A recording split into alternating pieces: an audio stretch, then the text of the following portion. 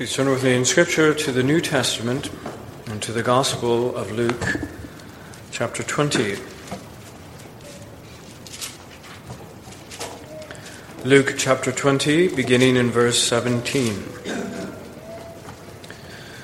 Then he looked at them and said, "What then is this that is written? The stone which the builders rejected has become the chief cornerstone. Whoever falls on that stone will be broken, but on whomever it falls it will grind him to powder." And the chief priest and the scribes that very hour sought to lay hands on him.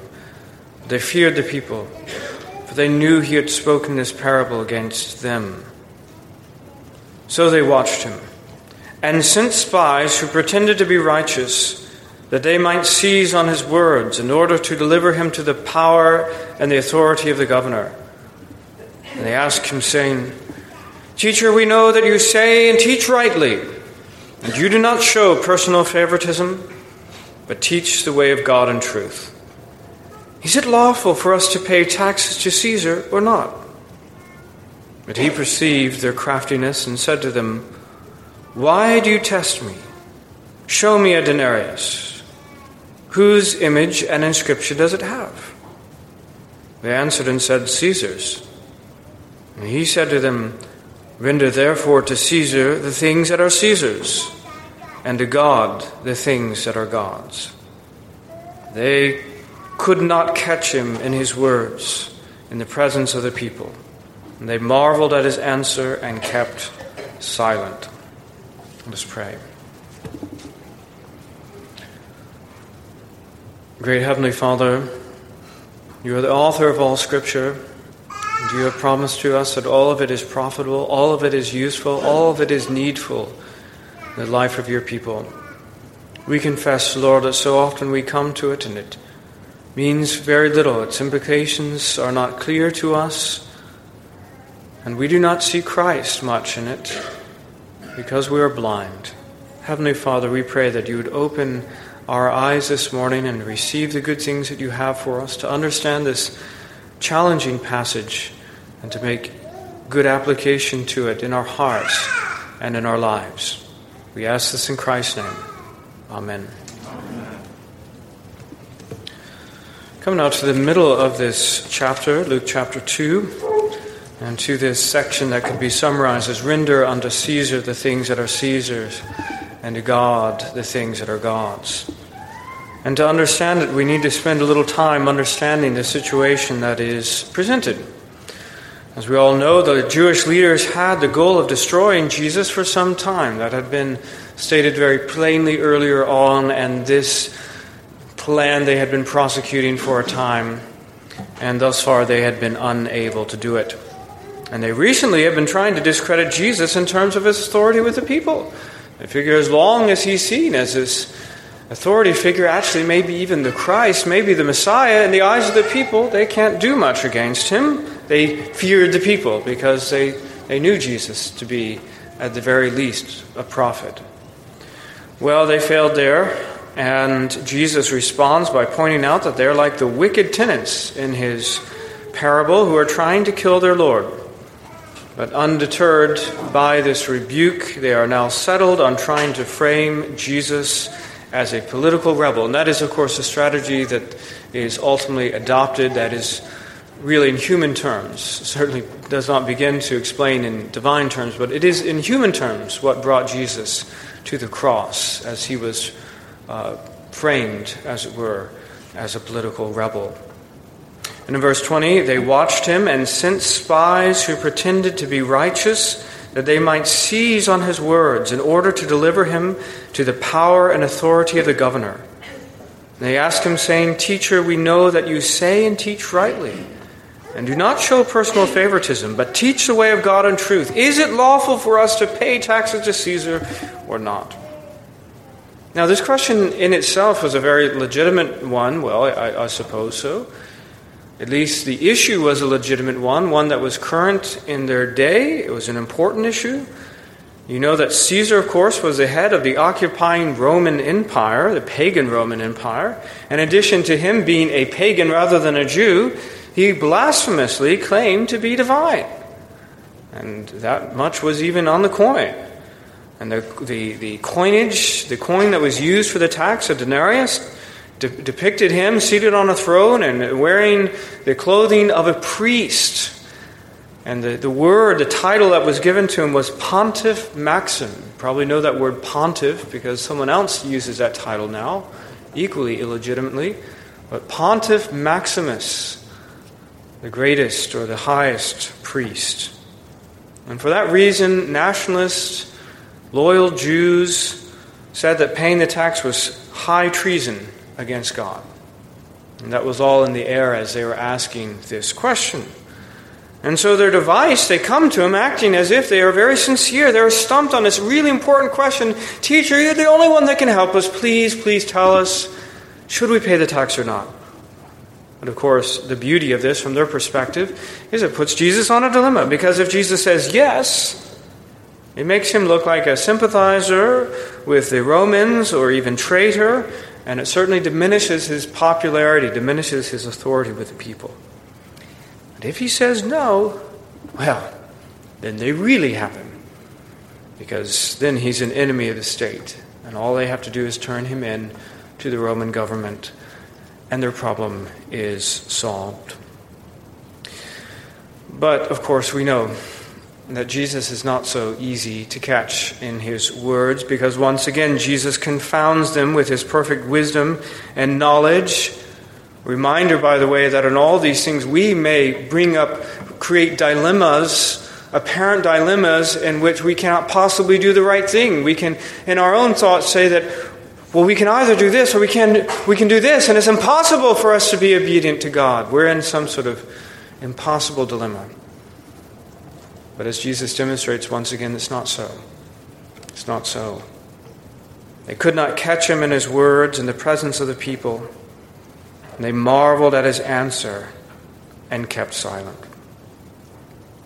Now, in addition to teaching us about Christ in his perfect wisdom, it certainly does teach us something about the relationship between the believer and the civil government. It reminds us, as I say, that there is no division in the moral law. The very same law that I read to you that on the first tablet tells us that we should have no other gods before the living God also tells us to be obedient to those in authority.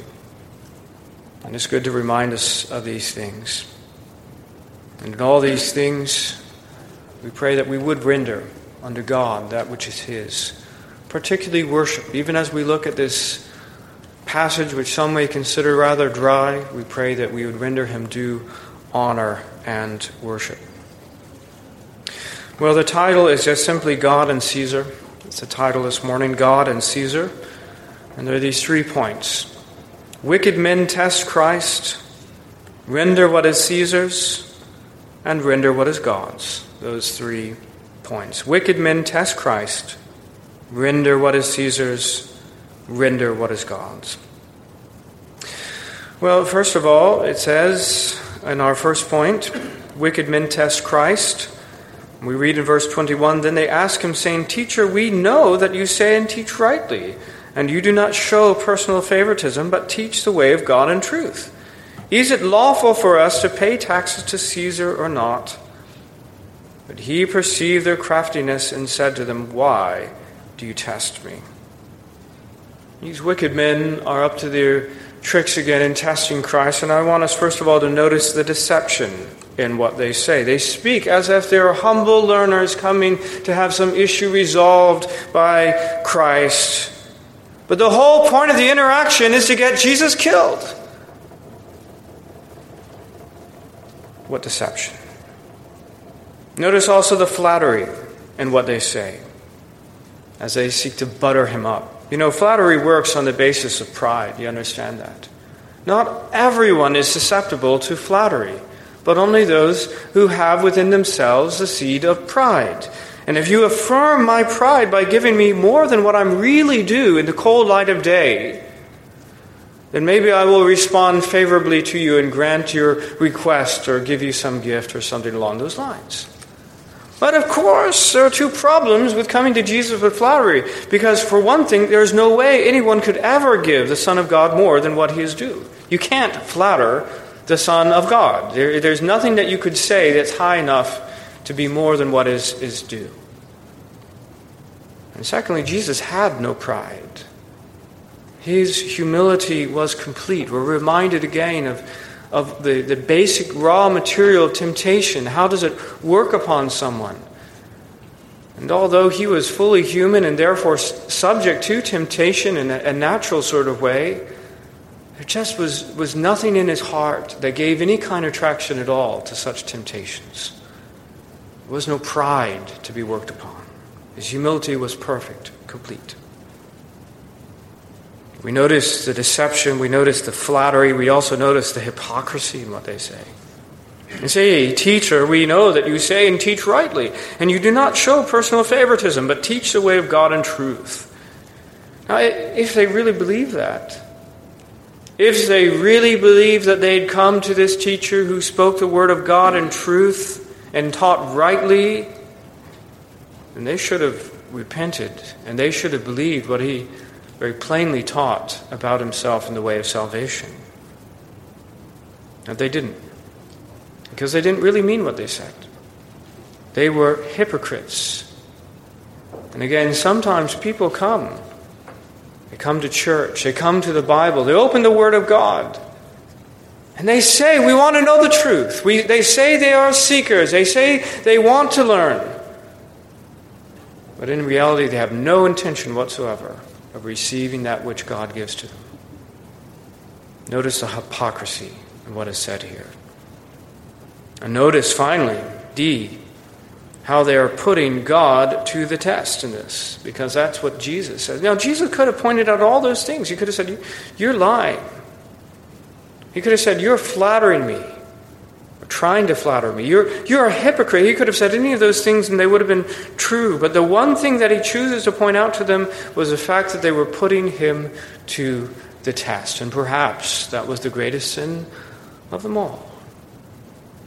You remember how the Lord Jesus had responded to Satan back in Luke chapter 4, a long time ago. Remember in your minds maybe that sermon of the testing of the Lord Jesus in the desert. Then he brought him, that is Satan, bringing Jesus to Jerusalem, set him on the pinnacle of the temple and said to him, "If you are the Son of God, throw yourself down from here. For it is written, He shall give His angels charge over you to keep you. And in their hands they shall bear you up, lest you dash your foot against a stone." You see, Satan is coming and using the word of God speciously. He's very good at that. He's not taking it in context. He's not taking it in the theological context of the whole Word of God. He is presenting Scripture as against Scripture and actually coming as this as a means to get Jesus to sin. What a misuse of Scripture. And to defeat him. Jesus answered and said, "It has been said, you shall not tempt the Lord your God." That's the way he answers. In that word, it's the same basic word used in our passage, to test. You shall not test the Lord your God. You shouldn't put him to the test, because he's not a circus animal to be tested like that. He's your God. And Jesus was quoting from Deuteronomy 6:16, "You shall not tempt the Lord your God as you tempted him in Massah." And yet these people were doing this, and Jesus asked them why. Here they are putting the Son of God to the test, and that was a sin. Now, in the point of fact, Jesus passed their test, just as God passed the test in Massah. They put him to the test. That was sinful. But there's no test that you can put to God that he doesn't pass. And God, just to show them back in Massah, actually did what was needed at the moment and passed that test. And so Jesus passes their test. They could not, in verse 26, catch him in his words in the presence of the people. They marveled at his answer and kept silent. Jesus passes, and they fail as they put the Son of God to the test. Well, that was our first point, simply to point out that wicked men put Jesus to the test. Secondly, render what is Caesar's. We consider the content now of these words. And in some sense, there isn't much to be added to it. It's a very, very simple principle. What he says, render unto Caesar's what is Caesar's. But let's just go through, step by step, just a little bit of what he says and how he says it. First of all, in verse 24, he says, show me a denarius. Maybe this is where some preachers get the idea of visual aids. But this one was a very, very important and powerful one, because he asked the question, well, first of all, why a denarius instead of a shekel or something else? Well, because they actually did have different money for different things, different denominations. They had a sort of money that went to the temple, and you didn't take this denarius and put it in the temple. But what you did do it is pay the poll tax, the annual poll tax. It's about a day's wages, this denarius. And it was most certainly Roman coinage. All right, so this poll tax is the tax in question, and so Jesus wants a coin that pertains to this tax in question. And he asks the question, whose image and inscription does it have? They answered and said, Caesar's. Because again, the image, you remember, and the inscription, that blasphemous image of the emperor and the blasphemous words on it, which he claims to be the son of the divine Augustus, as well as claiming to be the Pontus Maximus. These were contentious and controversial matters. But Jesus doesn't ask, do they depict truth? This thing here, is it true? Is it inspired and inerrant like the Word of God? He doesn't ask that question. But rather, whose image and inscription does it have? It's rather different and significant question. And the answer is rather simple and straightforward. It's Caesar's. It's Caesar's. In verse 25 he says to them, render therefore to Caesar the things which are Caesar's, that are Caesar's, and to God the things that are God's. Now, you say, what is in the significance of this, beyond the fact that it simply confounds them and puts them to shame? Well, first of all, we say, that there is such a thing as Caesar's things, and that's important in itself. There is legitimacy to Caesar's things. The civil government has legitimacy in the eyes of God, because he could have easily have said there was no such thing. Right? Caesar doesn't have. He could have said, this poll tax, this thing here means nothing. Caesar has absolutely no authority in this place, and he has no claim on us whatsoever. He could have said that, but he didn't. The civil government has legitimacy in the eyes of God. Indeed, more than that, it is a divine institution. It is not accidentally that Jesus is affirming the status quo. You see, that was the problem, wasn't it? The way the problem was framed for them was that we have this opposition between God and the civil government, and the question is whether we're going to affirm this alien imposition of the civil government. But it was more than Jesus just saying that they have legitimacy. It was that the state is a divine institution. That's what it says very clearly in Romans 13:1. And consider the language that Paul uses that is very reminiscent of what Jesus says here.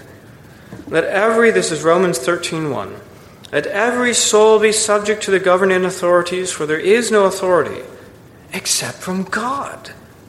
And the authorities that exist are appointed by God. Wow. If you came here as a rebel without a cause, if you came here as a child of the age in which seemingly every authority is decried, pretty much every authority except the authority of the one who's saying it at the time. Hollywood loves to decry authority, but they never deconstruct themselves, right? And everyone does that. Every source of authority in our age pretty much tries to set itself up and say that all the other ones are illegitimate. But no, actually there is no authority except from God, and the authorities that exist are appointed by God. And it goes on, it doesn't stop there. Verse 2, therefore whoever resists the authority resists the ordinance of God, and those who resist will bring judgment on themselves. For rulers are not a terror to good works, but to evil. Do you want to be unafraid of the authority? Do what is good, and you will have praise from the same. for he is God's minister to you for good. Now, friends, I'm sure most of you have read that passage before, but for some of you, that's probably very startling language to hear that the civil government, the rulers, and indeed the military are God's minister to you for good. Law enforcement. God's minister to you for good. But that's what it says. It says, on the other hand, but if you do evil, be afraid, for he does not bear the sword in vain, for he is God's minister and avenger to execute wrath on him who practices evil. You see how it goes. The day of judgment has not yet come. How then are we going to deal with those who sin in violent ways and in wicked ways in this world? The answer is the civil government must take care of it. How are we? The day of judgment has not come. How then are we going to be protected from those who would do us harm, do our children harm? It's God's provision to provide this civil government and the law enforcement and the military that go along with it. They are God's ministers for good. Verse 5, therefore you must be subject. By the way, the implication of all that is, of course, you have to pay taxes. How are these soldiers and these policemen and these magistrates going to be paid? Taxes.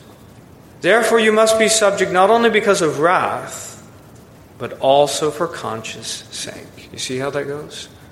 The people in the world may do what is right only because they fear the sword. They fear the punishment of the civil government. They don't want to get in trouble with the police. And so they render an eye service to the law. But as for us, as for God's people, we have another and more important and higher reason, for conscience' sake.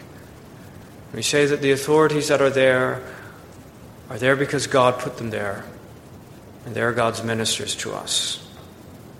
Verse 6, for because of this you also pay taxes, for they are God's ministers attending continually to this very thing. And so we render obedience, we render taxes to Caesar. We render therefore to all their due, in fact, in verse 7, words again very, very reminiscent of our text. I'm speaking still in Romans. Render therefore to all their due, taxes to whom taxes are due, custom to whom customs, fear to whom fear, honor to whom honor. And so it is right not only that we pay the taxes, and not just as some of the leaders of the day probably did in a very begrudging sort of and contemptuous fashion, but indeed we render honor to the ones that God has put in authority over us. And friends, that is so important in our day. I might mention this again briefly in the application, but just to say that in the politics of our day, we are very tempted to be contemptuous of those in authority over us. And we, for conscience' sake, as God's people, must not succumb to that. Now, these are the things of Caesar, and we should render to Caesar the things that are Caesar's. Christians should perform the duties owed to the civil magistrate. Now, I will say again, it is doubtful whether those people, those religious leaders, actually were doing this. They themselves, in their hearts, were rebels and were seeking to find ways to get out of the obligations they had to the state. They weren't even doing that much. But far less were they doing our third and final point, which is render unto God. Render unto God. In verse 25, then he said to him, render therefore to Caesar the things that are Caesar's, and to God the things that are God's. On a basic level. Of course, he's saying it's okay to pay taxes to Caesar, we just said. But far beyond that, Jesus is reminding them of their more important and larger duties that are included. The rendering unto Caesar is just a small included thing. Right? It's not even the whole of the moral law. That's why I read to it to put it in context. Right? Our obedience to the civil authorities, it comes under the heading of the fifth commandment as we submit to those in authority over us. Yes, primarily our parents, but yes, to all those in authority over us. That's one commandment. What about all the rest of them? What about all the rest of them? All of these things are God. And you know what? Beyond that, ultimately everything. Render unto God the things that are God's. What aren't God's? all the worship that is due him, we should be worshiping. Friends, we should be worshiping God every moment of the day. We should be praying, we should be interceding, when we should be praising God, we should be rejoicing every moment of every day, because that is what everything that we look. Look at the creation. Okay, it's overcast in that direction. But we look in this direction, we see the beautiful trees and the leaves, no two of which are precisely the same. Even looking down at our feet, we see the wooden floor. And there are no two of these little wooden tiles that are precisely the same. They're all different and all unified as well. And all to the glory of God. All to the glory of God. You know, the world doesn't give glory where glory is due. It's so sad, isn't it, the experience of watching that video series, Planet Earth. It's magnificent, isn't it? But there's David Attenborough. Well, David Attenborough and his militant atheism and evolutionary theology, even the most obvious things that you want to shake him and say, this is a creation of God, it's a design of God. There's no way that evolution could have possibly ever have done this. It is fundamentally impossible. These birds of paradise doing their complex things and all the rest of it has no purpose whatsoever except to glorify the living God. David Attenborough doesn't give glory to God for these things. He does not render to God the things that are God's. But we must. But we must. We give him all the worship. We give him all the glory. We give him all the honor and the praise that are due his name. And all these things of rendering to God the things that are God's certainly points out the one thing that they were certainly not doing at this point. What were they doing? They were coming in deception and hypocrisy and flattery, attempted flattery, to the Son of God, rather than rendering him the obedience and the worship that were due his holy name. They were surely not rendering to God the things that are God's. Well, friends, again, this is a very simple concept, and I will not belabor this except to go now to some applications. 5 brief applications. First of all, don't test Christ. Okay? Don't put God to the test and don't test Christ. He will always pass and you will always fail. In particular, again, there are those who make some sort of test for, I will believe if. And they create a syllogism or they create some sort of criterion for evidence or criteria, which is impossible to be fulfilled. There is no way that Christ could do it, and they imagine that they win. But friends, that works very well among men.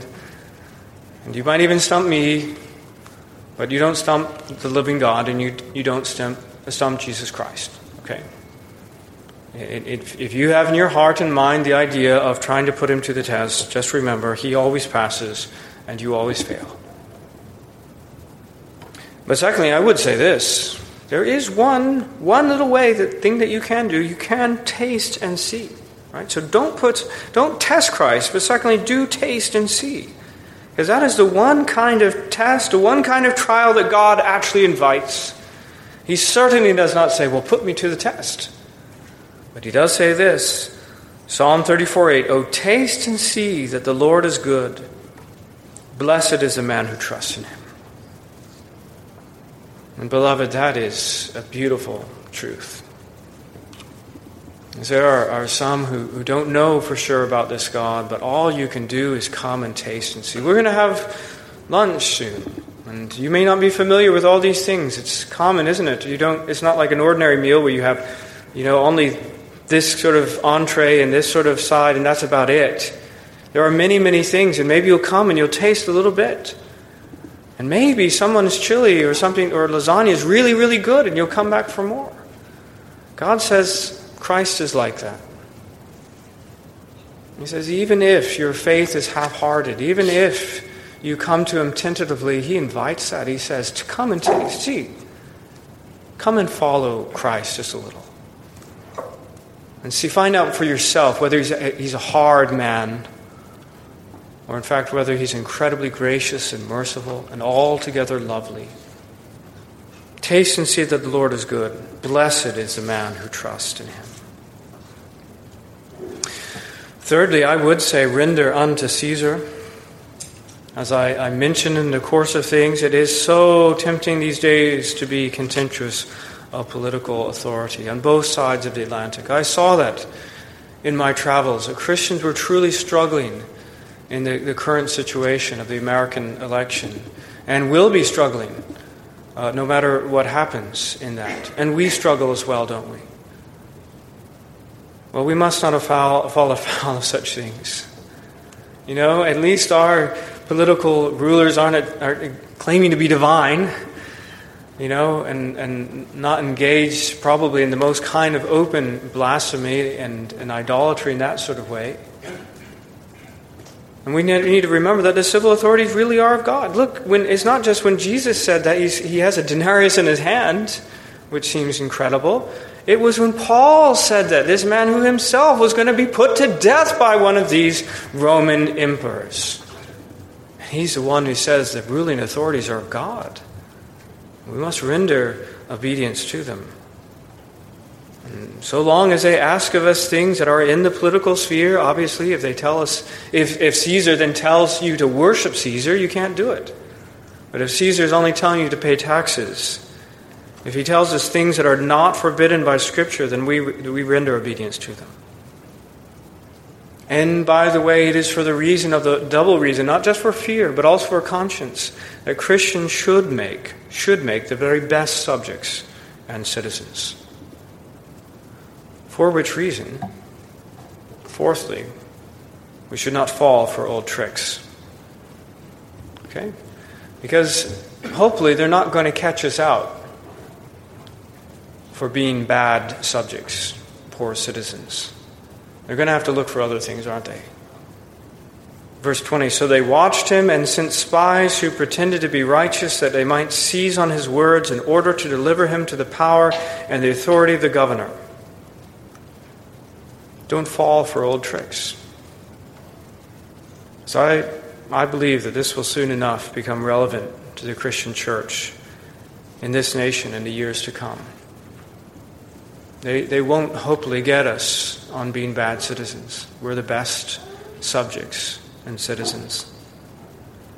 But they just might send spies pretending to be righteous so they might seize on our words in one way or another to get us in trouble with the state.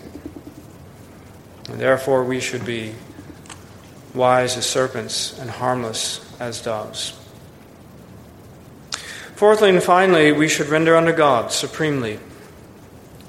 I cannot do this application any justice. I've mentioned some ways already, but let me just say again, in terms of our obedience, we can never, ever, ever make false reasons for disobedience. We can't ever come up with some conundrum in which we say, I can't possibly be obedient to God in this situation. There is always a way to do so. This Lord, who is not put off by this, he says, render unto Caesar the things that are Caesar's, and to God the things that are God's, and he sees no contradiction in that. There's always a way for us to be obedient. He doesn't give us, he's not in the business of giving us impossible dilemmas. We need to pray for clarity in these things.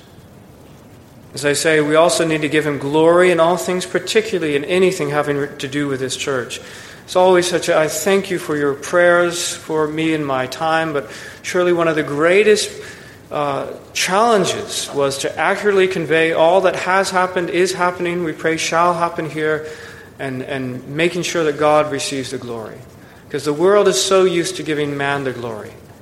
And we must be very careful to give God what is God's. And certainly in terms of worship. And I think I'll just stop there. As we render unto God what is God's, we've got to worship him. What a wonderful privilege we have every Lord's Day to come worship the triune God. And particularly this evening as we come as well to the Lord's Supper. And in doing so this whole day, let us self-consciously render to God all the many wondrous things that are God's in worship.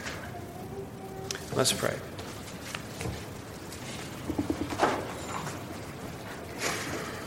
Great God and Heavenly Father, we are eternally grateful to you, Lord, that you speak words of truth to us. We pray that we'd not come in hypocrisy, but rather in sincerity, really believing, Lord, that your words are true, and that in them that we find life, and we find the pathways that are right and good, that will lead to our blessing. We pray that you would conquer every heart of rebellion against the state that you've established, but far worse, against yourself and your Son, the Lord Jesus Christ. You have installed him on your own holy hill. We pray, Lord, that we would bow before him and render unto you fully all the things that are yours. We pray this in Christ's name. Amen. Amen.